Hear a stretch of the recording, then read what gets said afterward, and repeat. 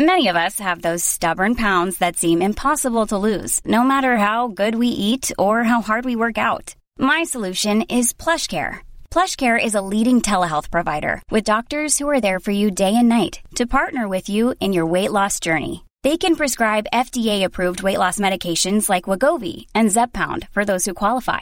Plus, they accept most insurance plans. To get started, visit plushcare.com/weightloss. That's plushcare.com/weightloss. Hold up. What was that? Boring. No flavor. That was as bad as those leftovers you ate all week. Keke Palmer here. And it's time to say hello to something fresh and guilt-free. Hello Fresh. Jazz up dinner with pecan-crusted chicken or garlic butter shrimp scampi. Now that's music to my mouth. Hello Fresh. Let's get this dinner party started. Discover all the delicious possibilities at HelloFresh.com.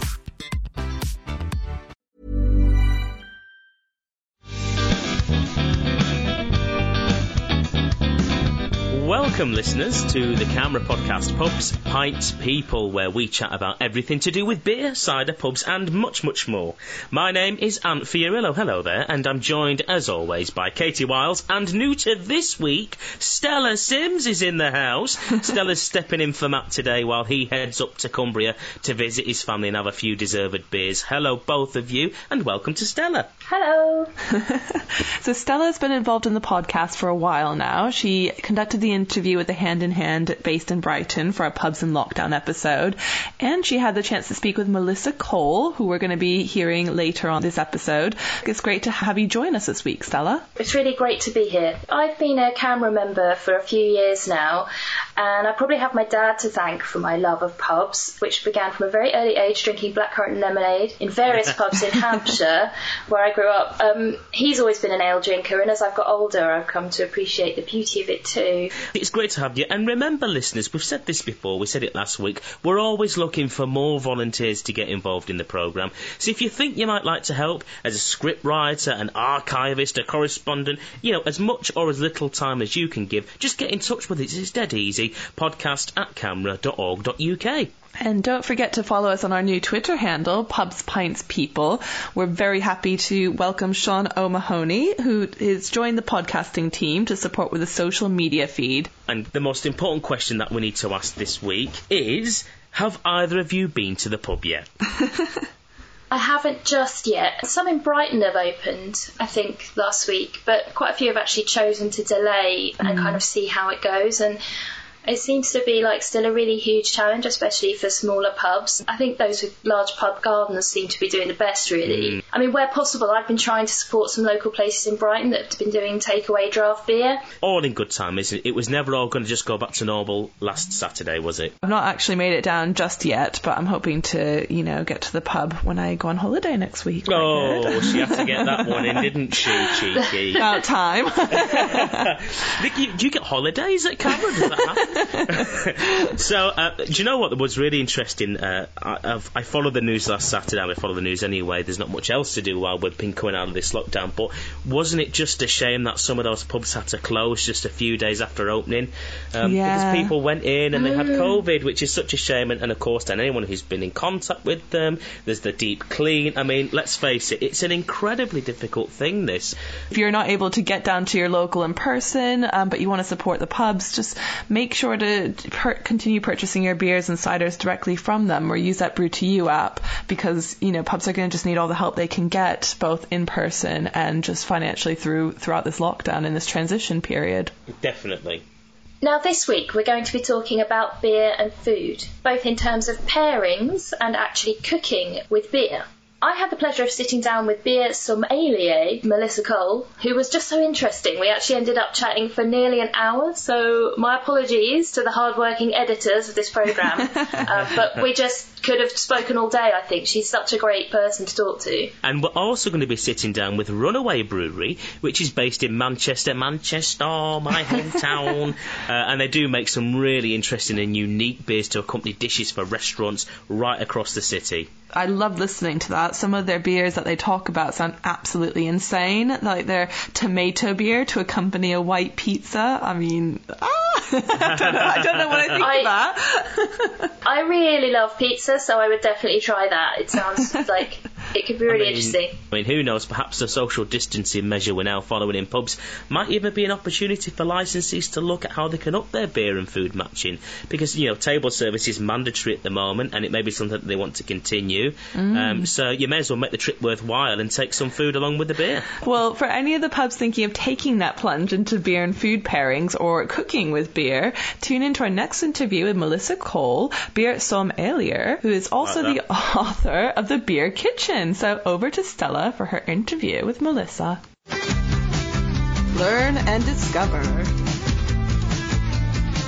I just wondered if you could give a little introduction really to yourself. Obviously you write about beer and you've created this job title, sommelier. I'm Melissa Cole, I'm a beer and food writer, and the sommelier thing was one of those jokes. If for people who read Pratchett, you'll know that there's a lot of jokes in there where it said, don't worry, it will look funnier when it's written down in dialogue thing. It was also just to make the point that because I'd been doing a lot of beer and food pairing, that actually it was a very valid thing because I was running up against a lot of wild snobbery in the wine world about beer. So it was a little poke at wine people as well. I'm a journalist. That's my background. It's what I still consider myself first and foremost. I was invited to judging beer competitions, as you are, and I was getting a lot of good feedback, and it seemed that when I was picking beers, they were going on to win medals quite a lot, and ones that I was going into bat for were doing well. And I was lucky enough to be taken under the wings of some very senior brewers. But I also experienced a lot of misogyny at the judging table as well. And there was one particular unpleasant table at a judging where I was sure I'd identified rhubarb as a flavour. And there was lots of, rhubarb in a beer, don't be ridiculous, blah, blah, blah, blah, blah. Bearing in mind this was a long time ago. And it was these three guys thinking they were funny as hell, and they weren't. They were just being awful. So I was pretty ticked off by the end of the day, but also feeling very unsure of myself. Anyway, the organiser very kindly went and found out what the beer was, because obviously it hadn't advanced, because these guys were convinced it was a brewing fault, and it was just, these are phenols and esters and saying words I just didn't understand at the time. And it turns out that, yes, in fact, it was a rhubarb beer. So I went off down the pub and walked up to them and said some slightly rude words, and said actually it was a rhubarb beer. And then they said, oh, no, the organisers got it wrong, because that beer isn't brewed anymore. Unfortunately, the brewer was standing right next to me, handing me a pint at this point, and he said, sorry, did you just say you disqualified the rhubarb beer? I said, yeah. He said, yeah, I just started rebrewing that. And then he was really angry with them. So, and I thought, you know what, sod you. I felt like it's misogyny all day. I felt like you've been mocking me because I'm a woman all day. And do you know what? I'm right. You've shown your true colours. And then I suddenly realised, I looked around the room and there were about 3 women in that pub after that judging. And there must have been 40 men. And I thought, that I don't know any women who dedicatedly, professionally write about beer. I love beer, and I want more women to love beer, and I want to get into beer. So basically, by them spending the days being misogynist bullies, I'm afraid they've now got to put up with me. Obviously, you've got a very precise palate, I would say, judging by that experience. Yeah, I mean, I'm lucky. I mean, I judge beer competitions all over the world, but it doesn't come easily. And it's one of the reasons why I started doing collaboration brews, is because I wanted to be able to feed back to brewers what I thought was wrong and where it might have gone wrong in the process. And finding out why you do certain things in brewing allows you to then understand why there can be problems at the end of it. And also reading up on a lot of sensory science, getting myself fully range tested for what I can and can't pick up. I can pick up everything, but I've got a slightly higher threshold for some sulphurs. So that's something I'm very aware of. If somebody's very, this is really horribly sulphurous, I'm just like, okay, I've got quite a high tolerance for that, so I'll hand that over. But yeah, it's been a lot of hard work, a huge amount of reading. I probably one of the few people in the world who, when they go on holiday, actually take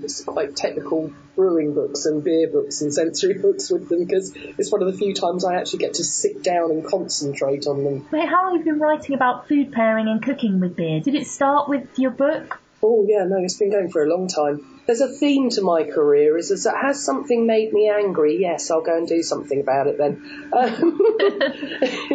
I was flicking through the pages of a food magazine one day, and there was this great steak and ale pie on the cover, and it looked, just one of those ones where all the shiny, gravy-covered meat is tumbling out, and the puff pastry seems like it's 3 stories high, and you can almost smell it when you're looking at it. And I was so excited about this.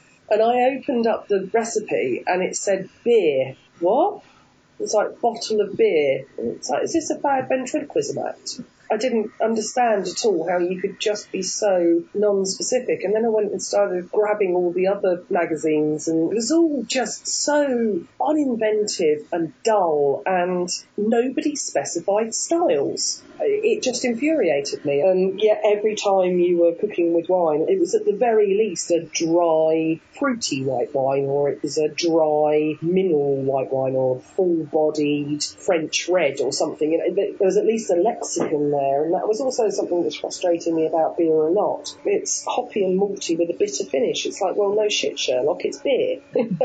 The world of beer in recent years, if you like, has got so much more complex. It can be, I guess, a confusing world for people if they are facing a recipe where, it says beer, and if you go into the supermarket now, there's so many different types. I think, the number one piece of advice I give to people when they're looking to start cooking with beer is know your beer. Because the minute you know your beer, you can understand where to use it in the process and in what sort of dishes to use it. You think of it as either a stock or a seasoning. So if you've got a very bitter beer, then the last thing you want to be doing is cooking that for a very, very long time, because all you'll do is you'll lose all the other flavours in the beer that are help balancing out, and you'll be left with that bitterness. If people get to know their beer first, then they can know whether it's going to be something that actually is going to work quite well over time. It doesn't just have to be added at the beginning. It can be added halfway through. I quite frequently use sour beers at the end to give dishes a little pop, because what acidity does for your palate is it's allowing all the different flavours in the dish to separate out on your palate so that you're better able to distinguish them.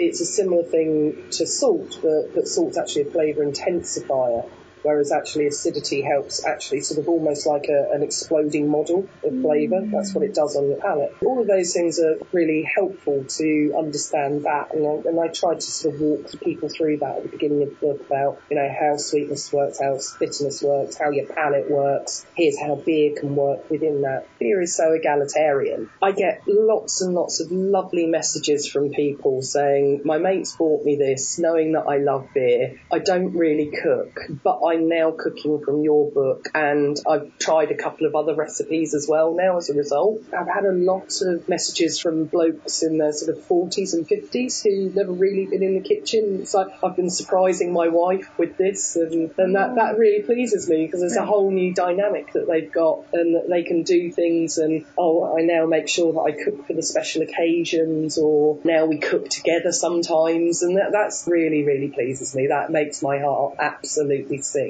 So I've been doing tastings at food festivals for, I'd say, probably 10, 12 years now. And I would start off by getting a majority male crowd, and very often they'd have their wives or girlfriends or female friends with them, and they'd frequently walk in with a glass of wine or a cocktail, and they'd sit down, and I'd say, I can see some of you have obviously come in because you're in a group, and I have no problem with that. I would just ask if you would be so kind as to actually just smell and taste the beers. And if you don't like them, you don't like them, that's absolutely fine. But if you could just humour me while you're here, that'd be great. And because I very deliberately don't use very traditional styles of beer, and I do try to get a mix in there, and actually saying to people, particularly with dark beers, asking them to put up their hands if they like coffee or chocolate. And then it's like, put your other hand in the air. So leave your hands up in the air if you like coffee and chocolate. 99% of the 10 puts their hand up. And now put the other hand in the air if you think you don't like dark beer. So about 60 to 70% of them standing there and then sitting there and then go, right, now we're all going to do jazz hands because it's funny. And then you've got people laughing, but you've also put it in their heads that this is something now very fun, as opposed to standing there and saying to people, well, if you don't like dark beer, then you're not really a beer drinker, are you? Which is a phrase that was said to me over and over again. So the whole point is that I've always tried to take people on a journey of saying, find what you like. I'd say that I get about 50-50 audience now, or at least a 60-40 audience. And I have whole tables of women who now come in without their partners.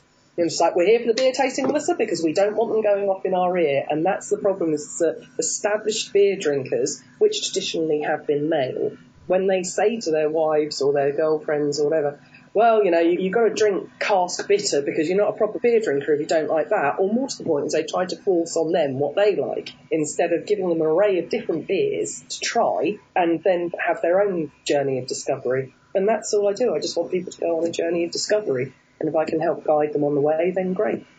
Yeah, it's about creating an open atmosphere, isn't it? Where, no one's going to get shouted down for not fitting someone else's idea of how you should be doing things. That's kind of a life view as well. And I think that there's the beer industry has a lot of work to do on that. It still has a lot of inherent misogyny. We have a tremendous diversity problem. Branding still needs to be sorted out. It needs to be addressed. Attitudes need to be addressed. It's one of the reasons why myself and a bunch of other people put together the Everyone Welcome initiative, which was designed for pubs and festivals and bars to put up and saying, we will not tolerate intolerance, and there's no ageism, sexism, ableism, homophobia, transphobia accepted in these premises. And I'm still incredibly impressed with the way that Cameras really moved on this, and obviously last year with GBBF and the way that it was addressed and the way that the line was drawn in the sand, even though obviously it has been policy for quite some time, but enough is enough. It's not going to keep on sneaking under the radar. It's not going to be accepted. It's not okay. Pack it in. It was a really, really clear message. I wondered if you had any really good, quick principles for cooking with beer, like any easy but maybe unexpected combinations or simple rules of thumb. Simple rules of thumb is don't cook with it for a long time if it's very bitter. In fact, to be honest, if it's a really bitter beer, it's generally not really worth even thinking about putting in a dish. I would say never deglaze with beer.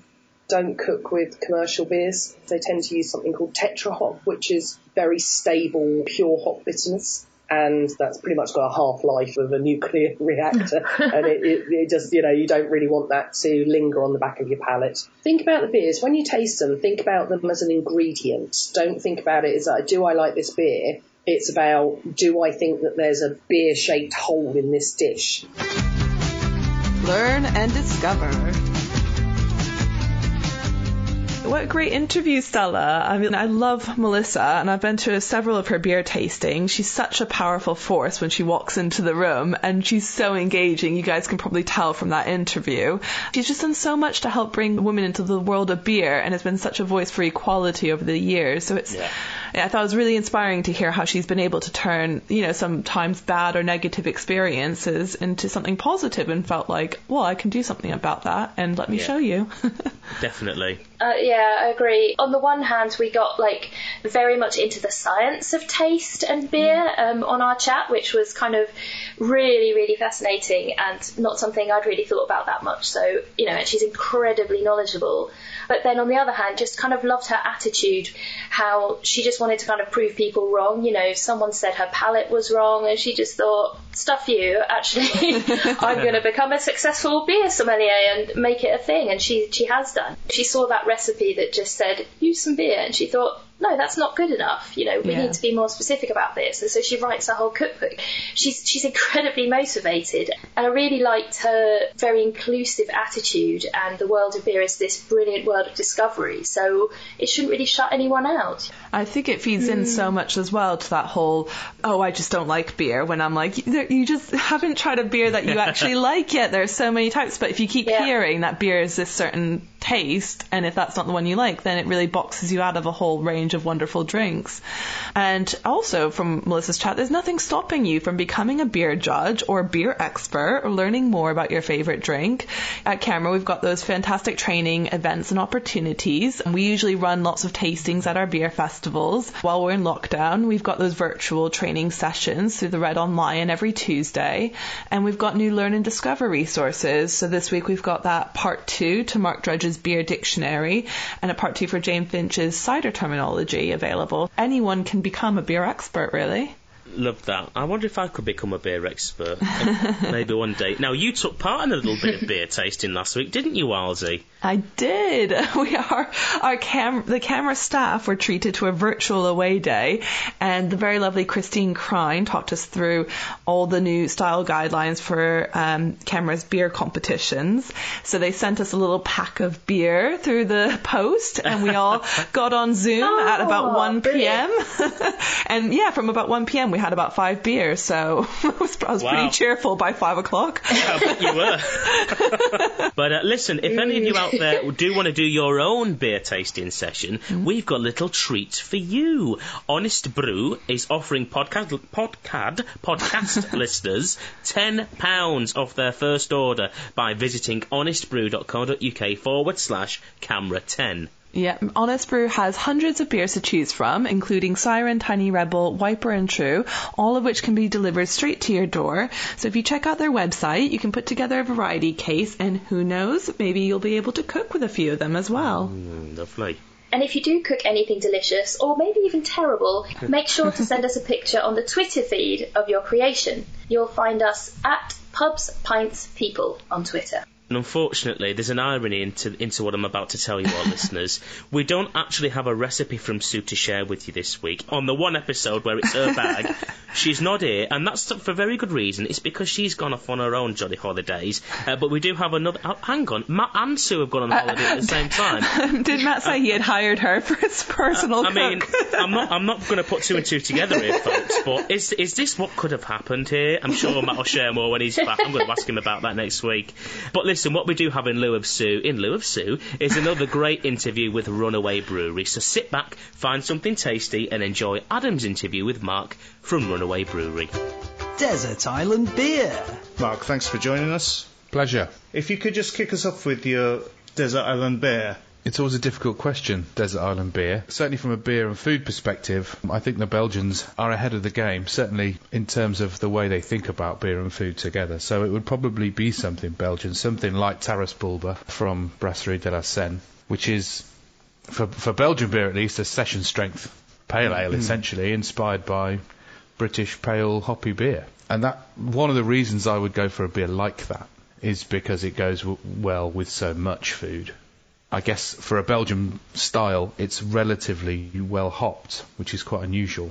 So I think probably, classically things like cheese, it would go brilliantly well with. How much of that I would have available on my desert island, I don't know. I suspect not very much.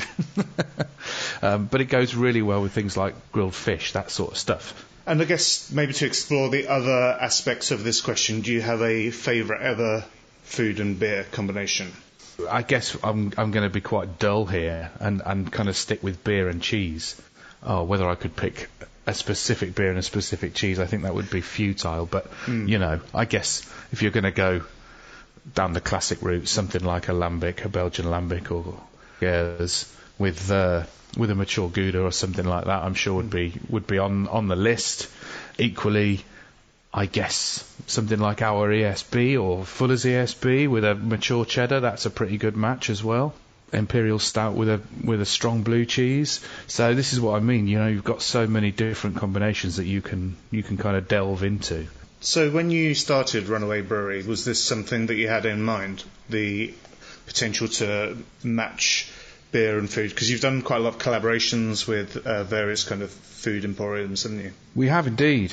Yeah, I guess it was. It wasn't necessarily a part of the business plan as such, but I've always been into food in one way, shape or form, and obviously I'm into beer as well, so it was a natural progression, I suppose, for me to explore that side of things, and we ended up, for whatever reason, early on, doing a lot of work with small indie restaurants, and then over time, slightly bigger, not chains as such, but people like Hawksmoor, for example, so slightly... As far as Manchester's concerned, certainly slightly higher end stuff where actually you're dealing with customers who understand the importance of provenance, they understand the importance of perhaps matching a wine with food, that sort of side of things, which I guess got my mind whirring. They're used to working with kind of spirits and cocktails and wines and that sort of stuff. Beer is an area where I don't think restaurants have had, in the past at least, so much experience and understanding and knowledge. So it started off with us supplying those restaurants with the beers that we'd already started to brew. So things like pale ales and IPAs, of course, because they're popular, but also the other two beers we launched with were an American brown ale and a smoked porter, which I guess links back to what I was saying about how versatile beer is. And there were certain dishes that Hawksmoor in particular, were really, really keen to try and match our beers with. So, big hefty steaks with smoked porter. They were kind of doing roast chicken poutine sandwiches and stuff, which went beautifully well with the American brown ale. And so they actually asked us to brew a northern replacement, I suppose, for London Pride, which is something they put in a beer cocktail called Shaky Pete's Ginger Brew. So we ended up brewing an ESB for that. I didn't want to replace London Pride. I told them if they want to use London Pride, then use it. But we would design something specific to match those flavours to work well with the other ingredients in that cocktail, which are basically ginger syrup and lemon. And I sort of thought the kind of dried fruits that you might get from an ESB would work really well with that, and the sweet maltiness. So that was one of our kind of first collaborations with, I guess, food people. So when you brew a beer for one of these places, do you have a particular remit to work within?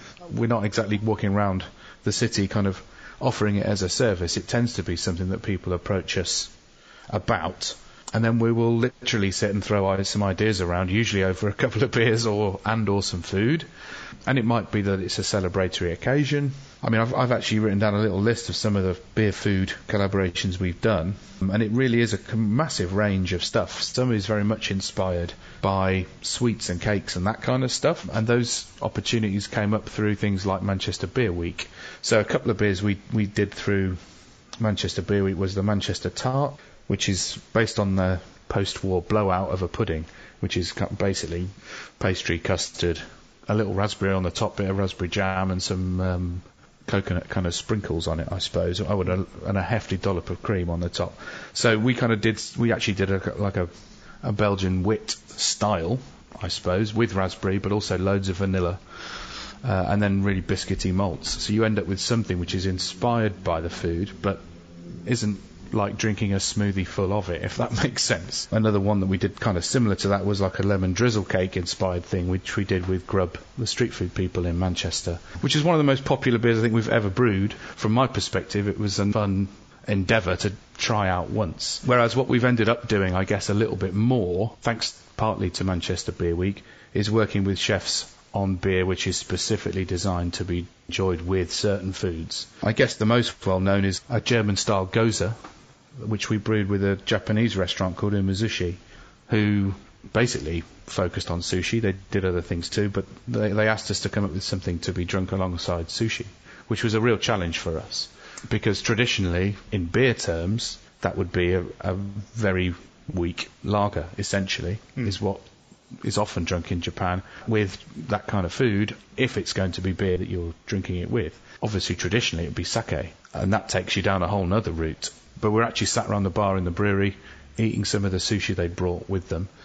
In between sushi, they were encouraging us to taste or have some pickled ginger, which is called Gary. And it occurred to us that actually, rather than trying to find a style of beer or a process that we could replicate, why not come up with something which is based on the traditional accompaniments to that food? So that's where the idea of Gary Goza kind of came from, I suppose, which ended up being a beer as a result, which is brewed with kombu seaweed, Taiwanese preserved plums, wild plums, proportion of sushi rice in the mash, and obviously root ginger, which is, not your standard selection of ingredients that you might put with beer. Yeah. But the idea was to try and, create something which was palate cleansing and based on this condiment Gary. Yeah, I must say, I remember your Pomodoro beer from a couple of years ago, and I still haven't decided if I like it or not. Absolutely fair. Yeah, that for the benefit of those listening was exactly what it sounds like. It was a tomato-based beer.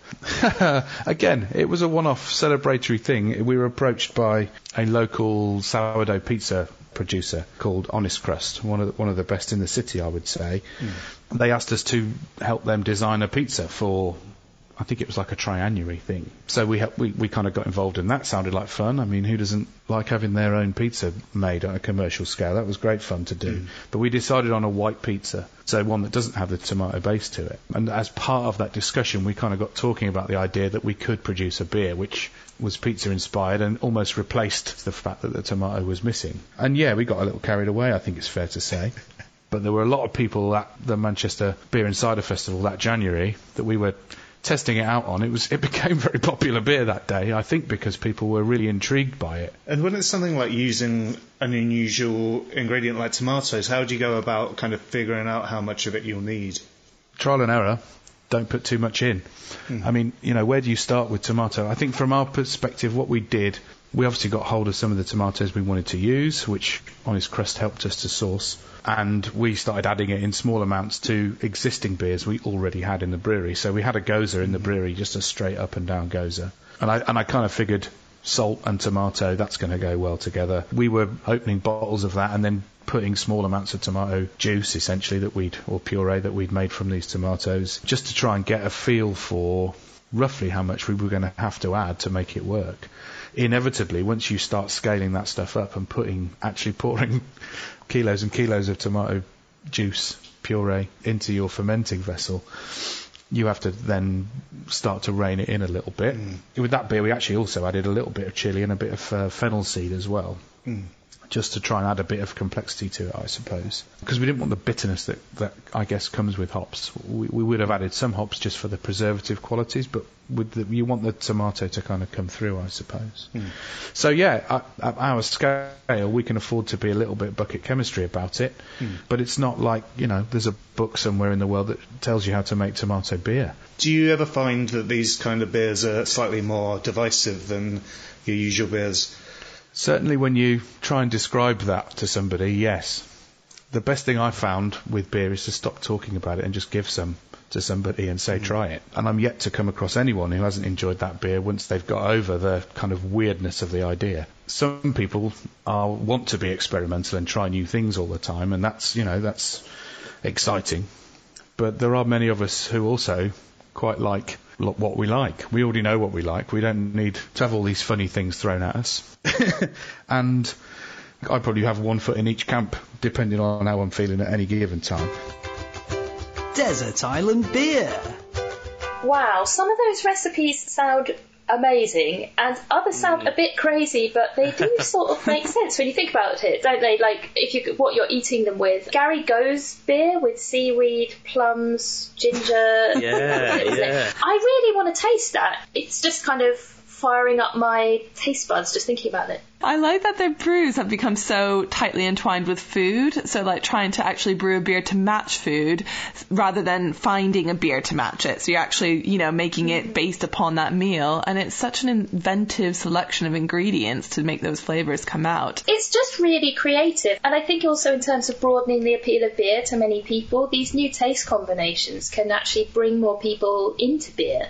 When I spoke to Melissa, she touched on this too, that we often go to wine when we think of a food accompaniment, but beer can be an incredibly diverse thing that can work with food too. I also love the mention of them making beer cocktails. I went to a really lovely beer and food pairing a few years ago, actually, at the Hicks in London, and they were serving up beer-based cocktails, and they were so nice, and they weren't too sweet or sugary, but they were really, really interesting. So yeah, I think we need more beer cocktails in our lives. Oh my goodness, we could get our own podcast cocktail. That's my shout out for the week to the listeners. If you've got an idea for a beer-based cocktail to celebrate this show, get on Twitter and we'll try and make it for our next recording. I mean, how much fun would that be? I'd like to say I'd really love to come back for that one, but what do you think the entries are going to be like? Do you think they're going to be terrifying or delicious? Well, I mean, Stella, we've had all sorts on this show. Dan Veal just the other week spoke about a breakfast stout with fried eggs in it, but you just never know. Well, on that note, I think it's time to dive into the archive. Now, Sue might not be with us this week, but she's here in spirit. We've got Sue from... She's with Matt Bundy as a sous chef. That's where she is. We've got Sue from 1992, so we've got a nice feature from the archives instead. Sue had a column throughout 1992 called Good Pub Food in What's Brewing. And we have in front of us the June 1992 edition of What's Brewing. In it, she compared British and Belgian beers as she reviews what she says is the only Belgian eating place in the capital. Oh, now where could she be? She's at the Belgo, and she described it as London's latest excursion into ethnic eating across the Roundhouse from in northwest London, rather. And it billed itself as a brewery eating hall, but she says that the exterior bears more than a passing resemblance to a slab of concrete. Harsh. bit harsh, Sue, innit? In her article, the owner, Dennis Blaze, described the area in Camden as an up-and-coming area of London. She says whereas other restaurants offered wine with food, the Belgo served beer from habit-clad waiters who can confidently advise diners on which of the 20 bottled beers best accompanies a kilo of mussels, a stomp. I think that's a kind of potato dish mashed up with vegetables as well, kind of like champ. I mean, pretty much every recipe that Sue sends us, I'm like, the title of it, I'm like, what is that? Oh, stew. Okay. Expert cook here. I absolutely love that she says here that the beer served from habit-clad waiters. Let's just think about that for a second. Yeah. Just like half the cast of Sister Act bringing your beer to you. Yeah. I mean, I'm presuming that's a reference to kind of those classic white and black smart uniforms of waiters, but I've got no idea. No, Stella, it was the cast of Sister Acts, that's what I'm saying. All right, they're all dressed as nuns, that's fine. So apparently 90% of customers there were drinking beer, even though wine is available. The beer had a separate menu of its own with descriptions. Bottles are brought to the table and served in stemmed goblets in the style of nice. wine. I know that sometimes this is done today, but it's still not that popular. So, I mean, this is quite unusual and revolutionary in the early 90s, I guess. You definitely probably felt very luxurious. I mean, isn't it great that restaurants have thought to match and encourage beers with food for at least nearly 30 years? There is a sadness to this in that the Belgo in North London actually shut down just last year, but we are informed that they have 3 other locations in London, and one of them's in Nottingham. So why don't you take your little voucher that Rishi's giving everybody and get out the house and go and enjoy something? And on that note, I think it's time for Last Orders. Last orders. Right, both of you, what are we drinking today? Well, I managed to get myself a little order, a luxurious little order actually, from Siren Brew Co., which is one of my favourite brewers ever because I love their stout. What I had recently, which was very exciting, was like a Brut IPA, so champagne-y style, in one of those 440ml cans, and it was delicious. Everything I got from them was actually delicious. I'm a huge fan of Siren. Was it very fizzy, that Brut IPA? Not more carbonated than others, but it had that just a very light, refreshing, kind of luxurious taste and feel to it. So yeah. Ooh, dancing on the tongue. I'm jealous. Exactly. Stella, what about you? Well, I've been bang on trend for this week because last night I enjoyed a can of a beer called Cherry Berry Pastry Sour, which is from Brighton's Unbarred Brewery. They've got loads of really interesting flavour combinations. They do kind of pale ales and other things and more kind of traditional beer, but they do some crazy things like mango pale ale, honeycomb milkshake honey beer, and even a Kinder Bueno stout, which I also tried, and it's delicious. It's really delicious. But the cherry beer, I mean, it's quite a hefty 7.2%, which I think the Belgians would approve of. But it was really interesting because it was really fruity. It's got cherries and blackberries in, but you can really smell and taste the vanilla as well, and honey, and kind of cinnamon as well. But it's not sweet. You've just got all of those flavours there, which is really interesting. And I didn't drink it with any food or anything, just on its own. It was kind of like a really interesting flavour experience in itself. Yeah, it sounds like a meal in itself. It does sound like a meal in itself. I am all for that Kinder Bueno stout, FYI. Oh, God, yeah. That can be sent through to me, it was really nice. Whilst you and Matt go for the anti-fancy stuff, and Stella's not let us down this week, I've gone for something a bit more traditional but still absolutely wonderful, and I've gone for Hobgoblin Gold. I know that Sue mentioned Hobgoblin the other week on one of our recipes, and I just think it's a great beer. It's something that I drink quite regularly when I go up to see my family in the north, which I'm going to actually be doing very soon, and my brother-in-laws love the stuff. It's a nice, easy drink, isn't it? It was one of the ones, actually, we did in our beer tasting for the camera staff last week, so yeah, I've had Hobgoblin, in the last week as well. Oh, wonderful. Well, thank you so much for joining us today, Stella, and for organising that interview with Melissa. We hope to have you back on the podcast soon. Thanks for having me. We're going to throw our listeners a bit of a curveball again here, because this time next week, Katie's going to be out of here. Please don't tell me you're taking Sue with you as well. I think I might be, actually. I'm not sure if she's around next week. I need to catch up with her. But yeah, it feels really weird to step away from the podcast for a bit, but I realise I've not actually taken a holiday in about 5 months, so I'm going to head over to Pembrokeshire for a little self-catered beach holiday, literally on the day that the lockdown restrictions in Wales lift, so I'm off. Well, that's lovely. I hope you have an absolutely amazing time. And in Katie's place next week, we'll have Adam Taylor. Now, those keen listeners will know who Adam is. He's another regular correspondent on the show. And he's going to be joining myself and Matt as we learn all about traditional versus experimental brewing by sitting down with Aura Brewery and, get it, Timothy Taylor are on the show as well. Woohoo! Well, don't break the podcast in my absence. We'll try not to. Now, to finish off the show, Stella, can you read out a quote that Matt has very kindly left for us this week? Of course. This week we're going to end on a quote from the ultimate writer, William Shakespeare. He says in A Winter's Tale, "For a quart of ale is a dish for a king." Brilliant. You know what? Says it all. Cheers, Billy boy. Cheers. Cheers.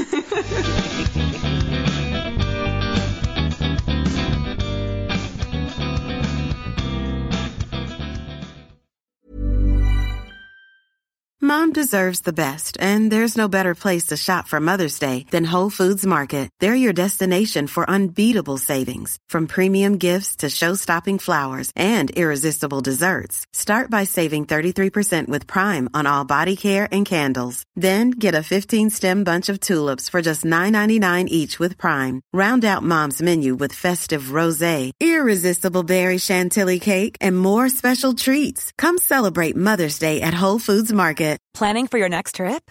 Elevate your travel style with Quince. Quince has all the jet-setting essentials you'll want for your next getaway, like European linen, premium luggage options, buttery soft Italian leather bags, and so much more. And is all priced at 50 to 80% less than similar brands.